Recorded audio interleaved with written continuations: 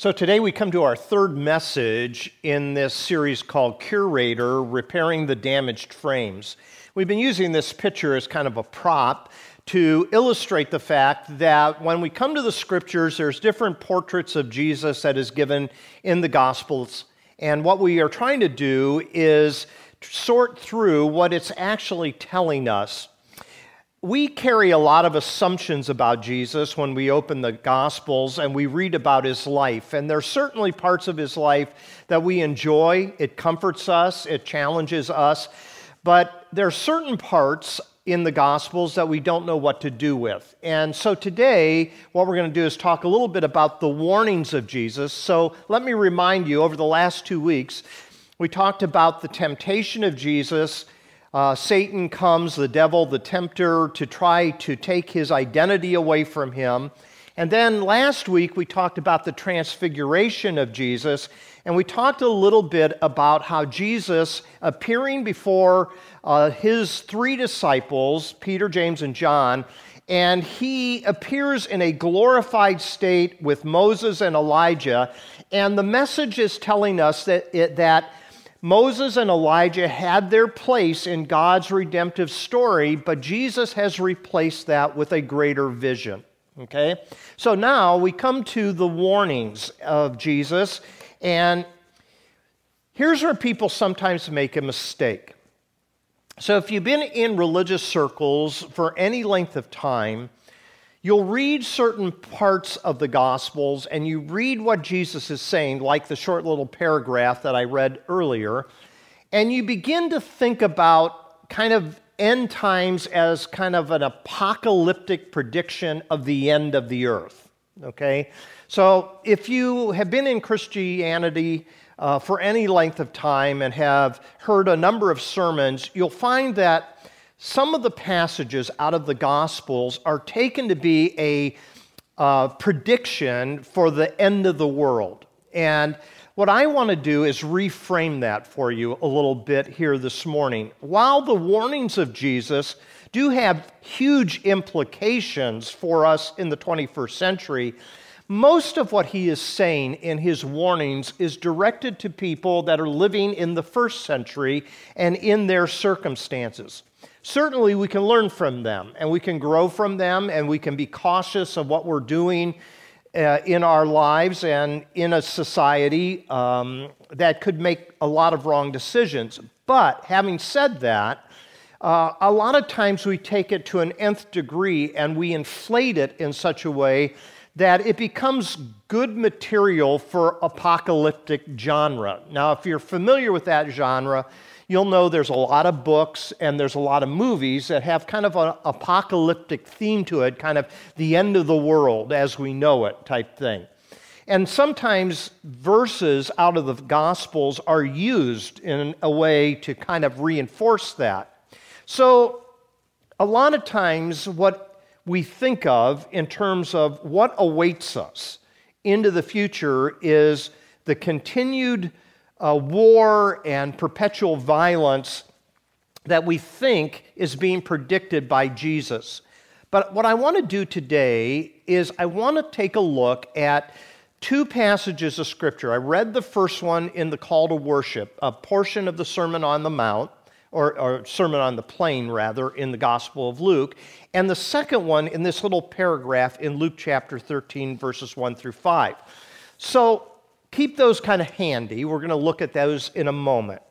So one of the things that Jesus is doing in his earthly ministry is carrying out the ministry of a prophet. So when we think of the life of Jesus, he is a prophet, he's a priest, and he is a king. There's a designation, kind of three offices that he holds simultaneously. And one of those offices comes out of the school of the prophets that is found in the Old Testament. Now, in the Old Testament, people that were called by God to say something to their society, their contemporary community, were called prophets. God empowered them and gave to them insight as to what is going to happen in light of what they're doing in the social circles of their day. What a lot of people assume, and I think it's a wrong assumption, is that the prophets of the Old Testament are fortune tellers. They predict the future. And certainly there's some passages of Scripture that hint to something to be fulfilled later on. However, most of the time the prophets are speaking to their community. They're speaking to their times. And I think that's important to understand what Jesus is doing as well. In his office as a prophet, he is concerned about his Jewish people, and he is concerned about the land that they loved. He is also concerned about the temple that they used to worship God. Now, as they are under oppression to the Romans, all three of those things are in jeopardy. And what I mean by that is they are an oppressed people. They could possibly lose their Jewish identity if they intermarry, if it gets watered down. Secondly, they've already, to a certain extent, lost the land that they loved. It was being held in Roman power. And as we're going to see today, the temple was always in jeopardy as well, because the temple was seen to be kind of the centerpiece of the Jewish faith.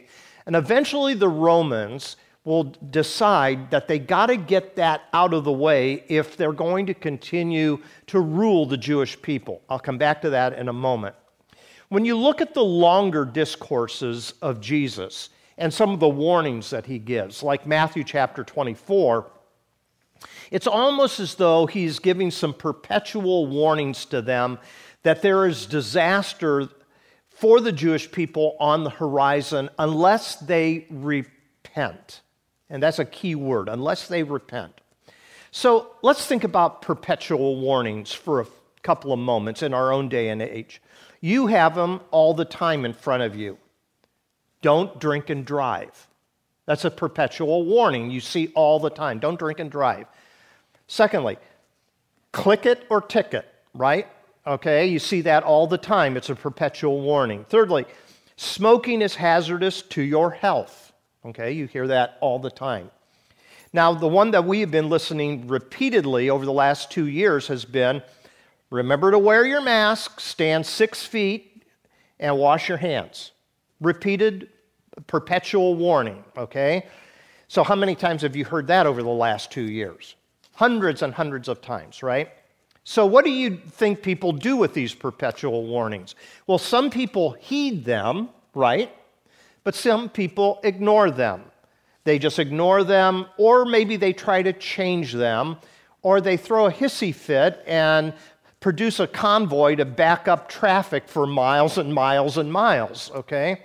So there's different ways that people respond to these perpetual warnings. They don't like the rule, so they want to change the rule, or they're just going to ignore the rule. But perpetual warnings are there, to a certain extent, to try to protect us from something. Now, whether you agree with it or don't agree with it, at least that's the motivation of it. The perpetual warnings of Jesus are not to scare us into submission, but to challenge our assumptions on certain things. The warnings are instructive, if I can put it that way. No matter who we are,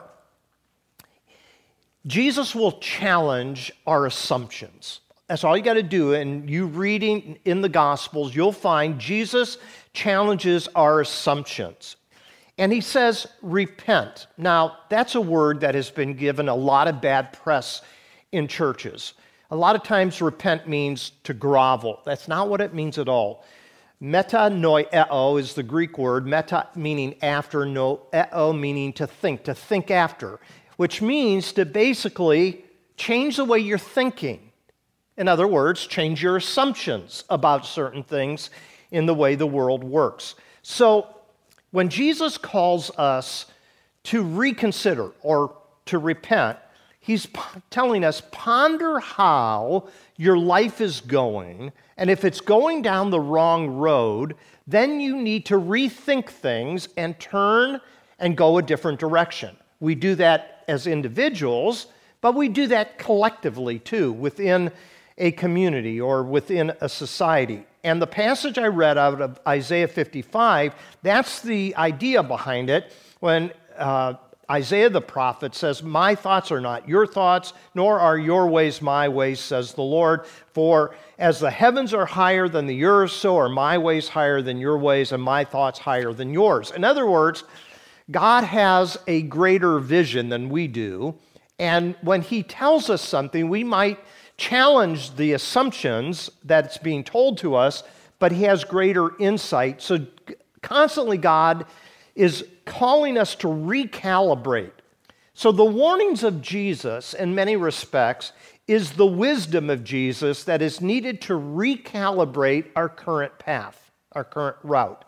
So there has been an expectation since the time of Jesus that we are living in the end times. We're living in the last days, right? We've been hearing that, well, at least I've been hearing that since the 1970s. So there was a slew of books that were written in the 1970s that felt that Jesus was coming soon, that the world was coming to an end. Not passages, but books like The Late Great Planet Earth by Hal Lindsey and other individuals like that. Well, here we are now, 40-some years later, and things are still just kind of going in cycles. We are always living in the last days in a symbolic sense. In other words, we're always living at the end of things. Let me illustrate. So if there was someone here in the congregation that was in the military back during World War II, he lived at the end of World War II. In other words, he lived at the end of things and the start of something new. The same with a soldier during the Vietnam War. He lived through that, he came to the end of it, and he was at the dawn of something new. Same with the Afghanistan war. I've used the same illustration, but we could do that with a lot of things.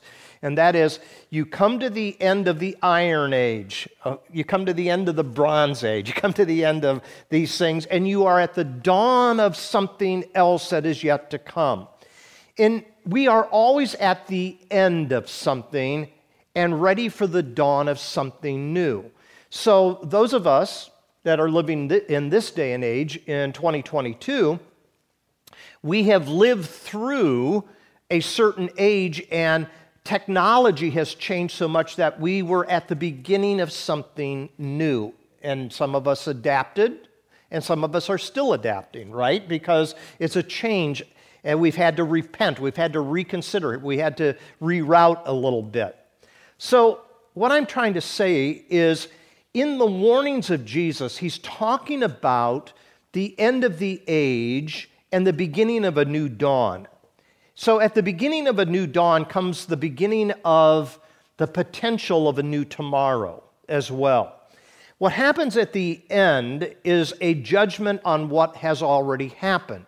So when we come to the end of something, and you look back on World War II, you look back on the Vietnam War, you look back on the war in Afghanistan, if we could do it over again, we might do some things differently. Does that make sense? So you come to an end of that era, and you look back and you go, okay, judgment has come in the form of an evaluation of how things went during that time and what needed to change for the new horizon. So those judgments come by way of social commentary, but mostly comes through historians who look back on an age and they see what was positive and they see what was negative. So when we think of Judgment Day, let's not just think of some time when we're at the pearly gates and there's St. Peter up there. Let's think of Judgment Day in the sense of we're coming to the end of something, and then we have to live with the consequences of how things went. Okay? So Judgment Day is when the consequences, whether good or bad, finally arrive, and they are manifested for what they are. Judgment Day is when we know that which is hidden becomes known, and that which is superior and that which is inferior reveal the path that we are taking. So when we think of it in these terms, we come to this passage here in Luke chapter 13. And there is a statement by Jesus here when he is talking about what's happened to people. He's talking a little bit about some consequences. The first one is a consequence of a rebellion. So it says here, at that very time, there were some present who told Jesus about the Galileans whose blood Pilate had mingled with their sacrifices. So in Jewish history, there has always been a smaller segment of the Jewish population that always felt that the only way that they're going to get out from under Roman rule is to resist it and to revolt against it. And one of the jobs of the governors, like Pilate, was to always make those people submit and to squelch the uprising. So evidently, at one time, what this reference is talking about is there was a small group of Jewish revolutionaries that came into Jerusalem, and they were offering up sacrifices in the temple, and they decided that they were going to lead a revolution against the Roman Empire. Well, when they did so, Pilate sent out a delegation of soldiers to kill them. And here Jesus is told about that, and he knows about it. And what we find is that he then talks about something else, which is what Jesus often does. Now, I find it fascinating in verse 1 that the way this is evaluated, when you look back on what happened, is it says that the blood of these revolutionaries was mingled with the blood of the sacrifices that were being offered. Jesus asked a question, do you think that because these Galileans suffered in this way, they were worse sinners than all the other Galileans? No, I tell you, but unless you repent, you will also perish as they did. Now, he's not talking about their motivation. They wanted their people to be free. However, in revolting against the Roman Empire, that was a stupid decision. You're never, ever, ever going to beat the Roman Empire, right? They're just too big, they're too massive. So he says, you know what? If you continue to do this, if you continue to revolt against the Roman Empire, you too will perish even as they did. And then he switches topics. He says, or how about those 18 who were killed when the Tower of Siloam fell on them? Do you think that they were worse offenders than all the others living in Jerusalem? Now, this is a natural accident, okay? There was a tower that fell over and people got crushed under it. Do you think that happened because they were worse sinners? And Jesus says, no, they're not worse sinners. But he says, no, I tell you, unless you repent, you will also perish as they did. Now, what he's talking about there, I think, is the type of things that can happen that is collateral damage. And what I mean by that is if this small group of Jewish people continue to resist against Rome, there are innocent people that are going to lose their lives. They're not holding a sword in their hand. Does that make sense? So he's talking about those that are resistors that are perish, and he's talking about those that are part of kind of a collateral damage when this constant chaos of war comes about. So this is given in much fuller detail in Matthew chapter 24, where Jesus says in his warning, when you see these type of things happening, I mean, run for the hills. Get out of Jerusalem is what he's saying. Now, we've had over, 6 million people that have left Ukraine. They saw what was happening, and they took off for safety. And that's what the advice was of Jesus in Matthew chapter 24. So fast forward here. Eventually, Rome gets tired of these Jewish revolutionaries revolting. So about 40 years later, Israel once again went to war with the Romans.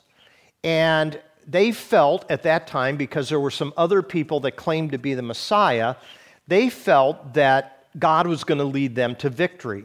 So finally in AD 66, Rome decides they had enough of the revolts and the revolutionaries, and Caesar sends 80,000 people into Israel, 80,000 soldiers, highly trained soldiers, and they will lay siege to the city for months, and many, many people died.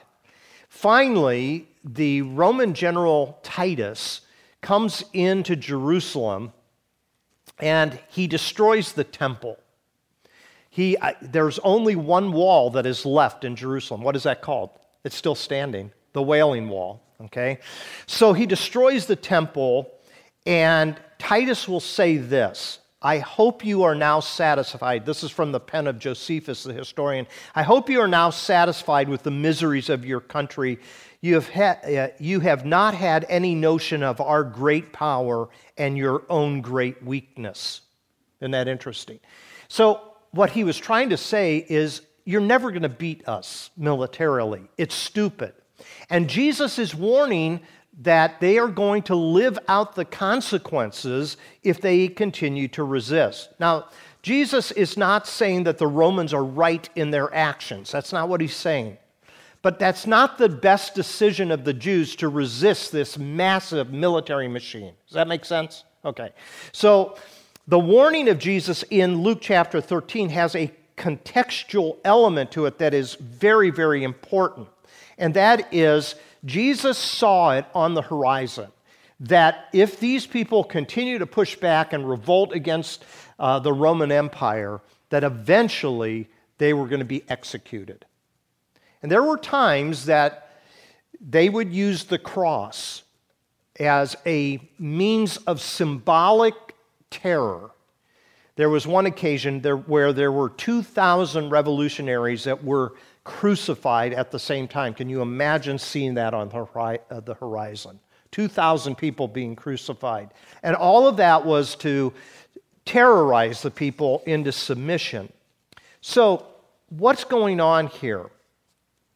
Now I want to turn to the other passage that we have that I read for you out of Luke chapter 6. Now, in this Sermon on the Plain, what we find is a promise and a prediction at the same time. So what you're going to notice here is there's 4 blesseds and there's 4 woes. So you have this in your liturgy. But what Jesus often does in his warnings is he gives both that which is positive and that which is negative. And in this case here, that which is positive is recorded in the word blessed. Blessed are the poor, blessed are the hungry, blessed are those of you who weep now, blessed are you when people hate you. That's contextual too. All these Jewish people are victims of abusive power under the Roman Empire. But there's also some woes that are given.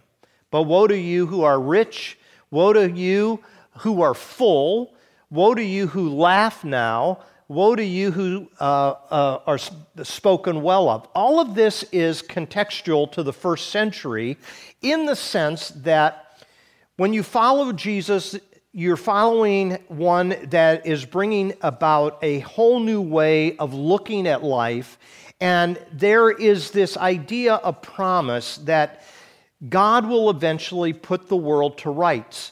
Lay down your sword. Isn't that what he told Peter in the garden, okay? So in the Garden of Gethsemane, when they come to arrest Jesus, Peter takes a sword, tries to cut off the head of the soldier. He misses. He cuts off the ear. Jesus heals the ear of the soldier, and he says, put down your sword. On another occasion, he says, those who live by the sword will die by it. So the wisdom of Jesus is to think about the end of something and the beginning of something new. So we are all living at the end of something, and it's the nature of life. And the warnings of Jesus in his own context is that we're coming to the end of certain things, but there's the dawn of tomorrow. And he said as he entered into Jerusalem on Palm Sunday, he said, "Oh, Jerusalem, how often I would have liked to gather you to myself like a hen does her chicks." And what he was saying is, if you would just have known the way of wisdom, if you would just have known and you would have listened to my instruction, a lot of these things could have been prevented. Sometimes we are too comfortable, I think, in the way things are to consider a vision for a better tomorrow. But occasionally things arise to such a heat that it forces us to think differently. And so what I did was I thought of a song. Again, it goes back a ways. So when I first became a Christian in the 1970s, things were just coming off the Vietnam era. And it was kind of the end of that era, and it was just the emergence of a new dawn. But if you back up just a few more years to 1964 to 1968, everything was in chaos. And that's what this song, The Eve of Destruction, sung by a guy by the name of Barry McGuire, who I saw in concert in a church in Akron. And he sang this song, and everything at that time was kind of like a warning, a warning, a warning, and that gave kind of birth to this kind of end-time fanaticism that was found in the books that were being written in the 1970s. So watch this, and I think what you'll find is it gives kind of an illustration of what I'm trying to tell you.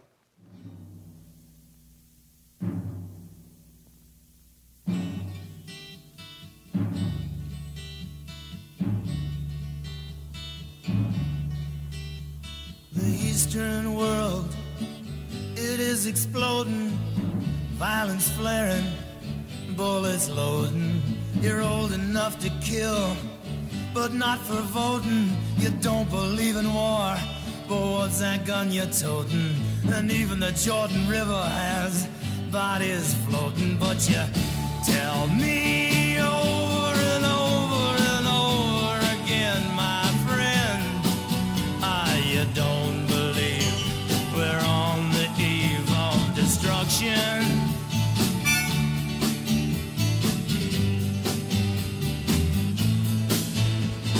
Don't you understand what I'm trying to say? Can't you feel the fears I'm feeling today? If the button is pushed, there's no running away. There'll be no one to save with the world in a grave. Take a look around you, boy. It's bound to scare you, boy. And you tell me over and over and over again, my friend, you don't believe we're on the eve of destruction.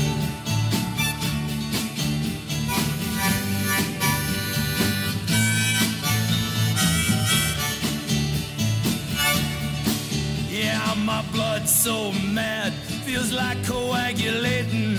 I'm sitting here just contemplating. I can't twist the truth, it knows no regulation.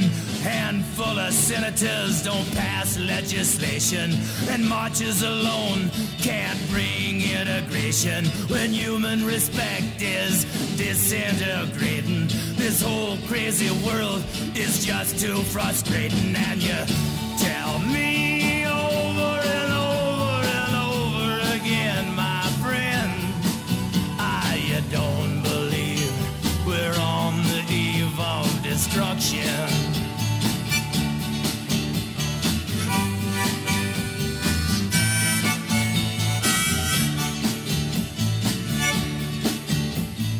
Think of all the hate there is in Red China, then take a look around to Selma, Alabama. You may leave here for 4 days in space, but when you return, it's the same old place. The pounding of the drums, the pride and disgrace. You can bury your dead, but don't leave a trace. Hate your next door neighbor, but don't forget to say grace. And tell me over and over and over and over again, my friend, you don't believe we're on the eve of destruction. No, Oh no, you don't believe we're on the eve of destruction.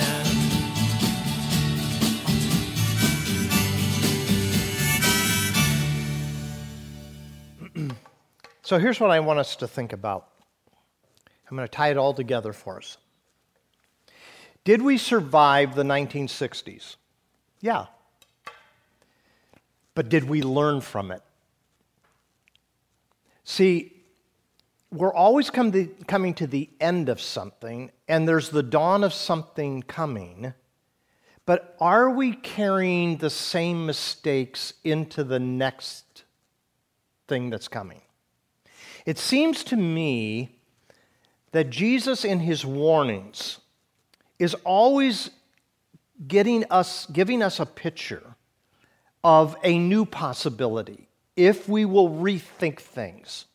So we've come from the 60s and the 70s, 80s, 90s, 2000s, and it just seems, yeah, that comes to an end, but then we go back into the same cycle of things. The call of Jesus is for his people to rise above the end of things, to step into the dawn of a new tomorrow. And that calls for being instructed by Jesus and learning of a new way of living. So here's the way I want to summarize this. I know I've been kind of all over the place here today. That's just the way the sermon kind of worked itself out. We are always standing on the eve of destruction or the dawn of construction, and a lot of that is based on our instruction. So if we take Jesus seriously, what we find is that he shows a new way forward, a new way of living, a new way of approaching humanity. And if we can get others to see that vision and to put aside the eve of destruction that they are always living in, or always living in the past, always living at the end of something, rather than stepping into a better vision of a new era, then what we'll find is that we'll always be doing the same old thing. But if we can learn from Jesus and step into tomorrow and the new era, there is a better way to live.